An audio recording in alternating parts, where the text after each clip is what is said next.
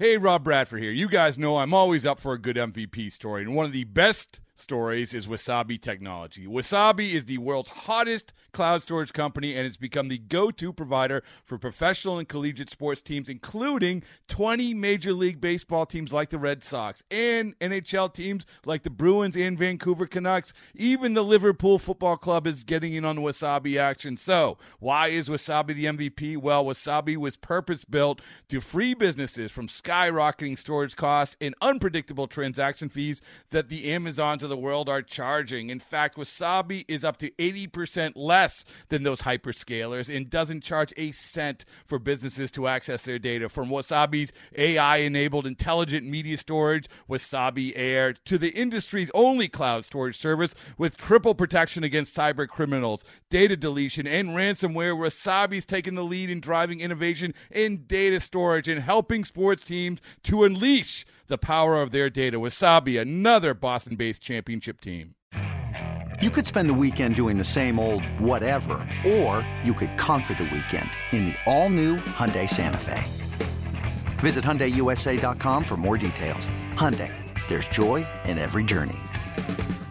That's exactly what we were looking for last night. This is the Southsiders Podcast. My name is Shane Reardon. You can find me on Twitter at Shane_Reardon and Instagram at Shane's Meat. And then my co-host is Gabe Ramirez. You can find him at Chicago_Gabe on both Twitter and Instagram. A 14-2 win for the White Sox last night against an Oakland team where the White Sox hadn't won more than 2 of their last 19 games. And hold on, this is kind of funny. Why is Kyle Long calling me? What? Should I answer it? Of course. Oh, I missed it. I'll call him back. That felt pretty cool. That felt really cool to get caught on video. Yeah. So a White Sox team that cannot win in Oakland has a dynamite win last night. 14-2. Yoan Moncada looked like the Yoan Moncada of old. He was about 5 feet away from 3 homers. Eloy looked great. Everyone looked good last night. How are you feeling, Gabe?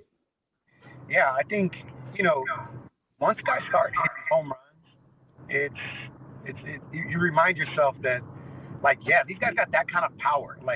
Just make good contact, and they're strong enough to put the ball out of the ballpark. And you saw that with Eloy. He's just on a tear right now, like an absolute tear.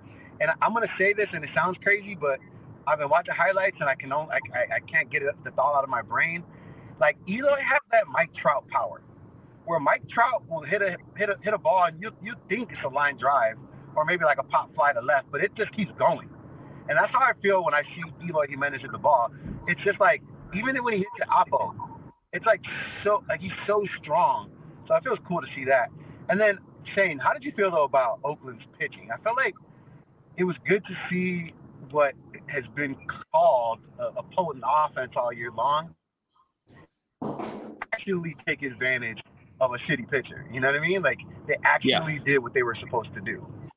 Yeah, that doesn't happen often. Historically with the White Sox, it's not a stat that you can actually track, but it is known kind of that the White Sox can't hit bad pitching. You got a guy who's coming in for his second major league start or his first major league start, and he throws junk stuff and he can't get above 92, and maybe he's the 27th man on the roster, and the White Sox can't hit him. And they crushed Sears last night.